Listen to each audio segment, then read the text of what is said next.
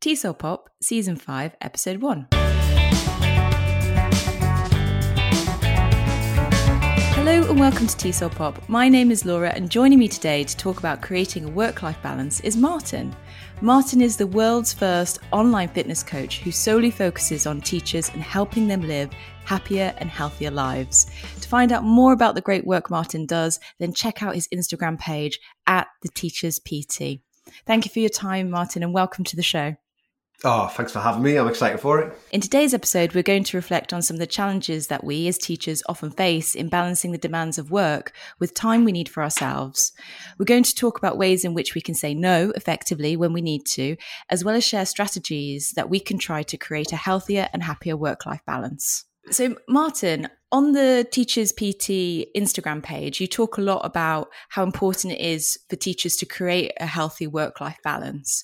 Could you share a bit about your background and what motivated you to help teachers?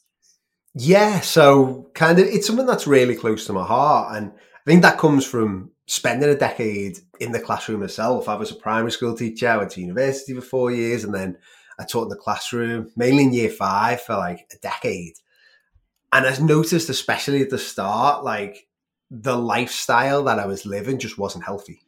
Like I wouldn't say I had the healthiest lifestyle as a kid, but it wasn't a massively unhealthy one. But I noticed when I started work, that stress, everything that way piled on, the weight piled on. I wasn't feeling as comfortable in my clothes, and I wasn't having a life outside school. And I think about 2 years in, I thought, if I don't do something here, like, where am I going to be in like 20 years? Where am I going to be when I retire?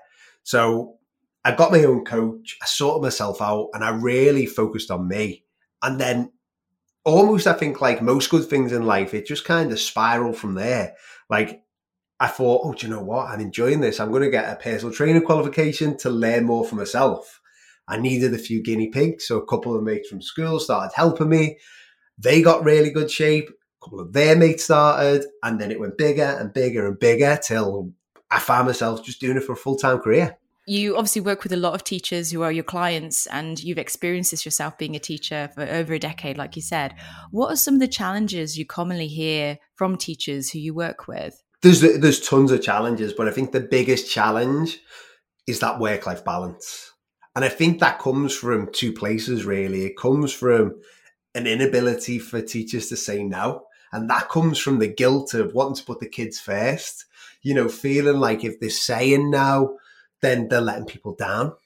And the other side of it is just that I think if you go into teaching, you're not doing it for the money. You're doing it because you love helping others. You love seeing others progress. Kind of what we were talking about earlier with me. And the trouble with that is you often end up at the bottom of the pile. And then you just end up in a place where work is your life. And then from that, so many other things come. You get massive amounts of stress because of it, from school, from everything. Then that results in other things like you're binge eating, you're working all the time, so you can't go out and enjoy your life. You're gaining weight quickly because of that binge eating, because of that stress eating. You're not living the healthy lifestyle. Then all of a sudden, you're in a place where you don't like where you are. And then you even lean into work even more because work's the only thing you feel you're good at and almost becomes a safe space. And then that spirals and spirals. So to me, the biggest challenge is creating a healthy work-life balance, creating a work-life balance, which then gives you the ability to go to the gym, gives you the ability to think and prep your food, gives you the ability to not lean on food when you're stressed. Like, I'd say they're the biggest ones for me.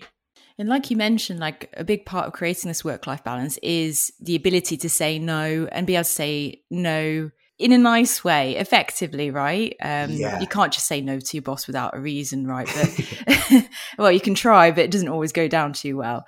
So I know it can be really difficult to say no at times, even when it's not feasible or sustainable and your workload is increasing.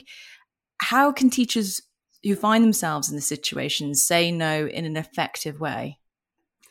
What you need to remember is the most important reason why you're in that school is to teach the kids, is to have the energy to actually turn up and not be a bit of a zombie in the classroom because you spent 4 hours last night doing a lesson strategy plan or typing up notes or marking books to a ridiculous standard which don't even help the children.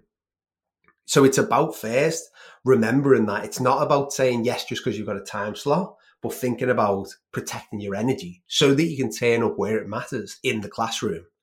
And then the thing then, once you've got that in your mind, is to remember that you don't have to give a massive excuse for everything. Like if your boss says to you, can you do this for me? I think one of the best strategies you can do is say, oh, I'm not too sure. Can I check my diary and get back to you? And then by saying that, you're not saying no straight away. You're giving yourself time to kind of cool down. I think we've all been in those moments where we feel under pressure, we agree to something, and then later on think, oh, I wish I would have said this, or oh, I should have said this. And if you give yourself that little bit of buffer and just say, oh, I'm not too sure, can I come back to you after I've checked my diary? Like, no one's going to say no there. No one's going to say, no, you have to give me an answer now. And it's about using a strategy like that. And then later on, just going to them and say, oh, I've checked my diary and I am absolutely swamped, which being a teacher, you will be. You can even take your diary with you. And like, you don't have to go into a massive explanation of it. You can just say, I've checked, like, there's no space to do that. And then that'll either result in one or two things. A, you don't have to do it. Or B, which has happened quite a lot with the teachers I work with, their heads, the teachers in their school, have given them time to do it. They'll give them extra PPA time. They'll give them time out of class so that they can get it done during school hours, so that they're not sitting up at home till 10 a.m. on a Saturday night to try and get it done.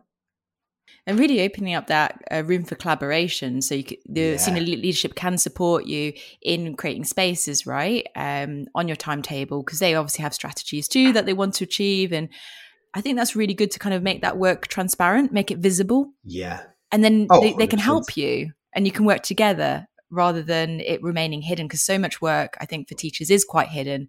You know, the planning, the marking, oh gosh, the other things you have to do. There's like 1,001 things like you talk about on the teachers list.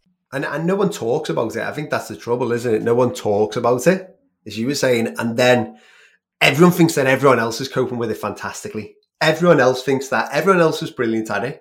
And it's just me struggling. But if people talked about it, people shared that more, they'd realize that everyone was struggling with it. Like a head might introduce a new marking policy and not realize that everyone detests it and everyone hates it because no one wants to say, this is a joke. And they think, oh, this is brilliant. Where if someone said to them, this is putting 4 hours a week extra on my marking, they'd be like, oh, is it worth 4 hours of your time? Maybe not. Maybe we should change it. You've given really good strategies on saying no effectively by making the work visible and engaging in a conversation with senior staff about what's feasible and what could be changed to make the additional work or that request feasible. What other strategies can teachers try to help create a healthier work-life balance? I think one of them that we've talked about a lot is that ability to talk and share more. Like, I think as we talk about a lot, like, so many teachers just bottle it all up. And the more you can share, the better. And then an important thing with that is to lean on your support staff as well. Like anyone that works with me, I've always got 4 things that I ask them to do. And it's the 4 Ds. And that's when you've got tasks, when you've got your big list, think of it in 4 ways. Can I delete it? Can I delay it? Can I delegate it? Or do I have to do it?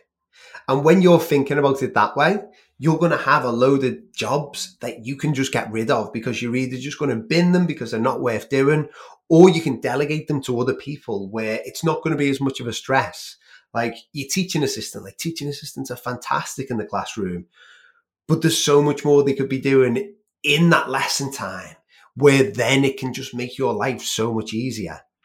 And then delaying stuff, realizing that not everything has to be done as quickly as possible, but giving yourself that balance that way. And then an ultimate one, once you've kind of mastered that, is also to ask why. Like when someone brings in a new strategy, not in a like aggressive challenging way, but just ask like, how does it serve the children? And if you're always asking that, If there's an answer where it's like, oh, we don't really know, we just want to try it, then like, just scrap that. Just be like, I don't need to do that because it's not saving the kids. And the more we can ask why about things that are happening inside schools, that's when the busy work, the paperwork is going to just be binned, because then you're not going to have to put like the verbal feedback stamp in a book when you've give verbal feedback. Like little things like that, which just add up, and they are just so pointless. Like I'd say they're my two big ones, as well as that saying no. And coming back to that why, knowing why you're doing something and why a team is working towards something is far more motivating when you can attach it to the overall mission of the school or the vision for that year. Even the most mundane tasks, when you have a why attached to it and it does actually have meaning, it's like, okay, I can understand why I'm doing this particular report format because it makes it more accessible for parents or something like that. That I find really helps when I don't want to do something, is to kind of remind myself of how it connects to the mission. Oh, 100%. And I think a real one which always stands out for me on that, like asking why. Perfect example. I was at a school I used to work in. The head said, right, in everyone's book, in every lesson, at the end, there has to be 2 stars and a wish. You have to write it in the book so that we can see it. And I always remember the year 1 teacher saying, do I have to do this? And he was like, of course you do. Like, this is a school policy. We all have to do this. Why do you think you're exempt? And she said, well, mine can't read yet. And he was like, yeah, but then you have to then read it to them. And she was like, well, can't I just read it to them? Like, can't I just tell them? Because I'm doing that anyway. And I think if she hadn't have asked, she would have spent an extra 4 hours, 5 hours, 6 hours a week doing something she didn't have to do. These are all really helpful tips. So as a parting gift, what is one thing that listeners can take away that they can start with today? To me, probably my favorite thing that I always talk about is being 1% better. Like, too many people bite off more than they can chew. They go full hog into it, whether it's teaching, whether it's the diet, whether it's the training, whatever it is.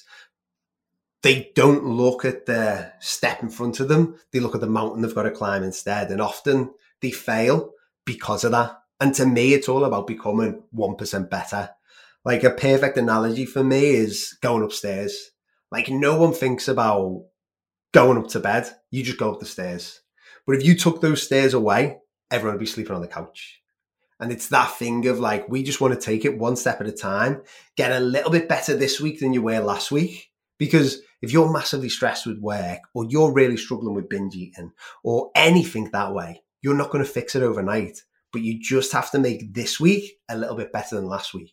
And if you keep going like that for a year, you will notice a massive difference. Martin, it's been really inspiring talking to you. Thank you so much for sharing your tips and motivational message to listeners today. I appreciate it. Oh no, thanks for having me. I've really enjoyed it. If you would like to find out more about Martin, then remember you can go to his Instagram page, The Teachers PT, and I will hyperlink that on the website so you can find him easily as usual. If you have a question or an idea that you'd like to pitch for the podcast, then you can get in touch via Facebook, Instagram, or the website tsopop.com.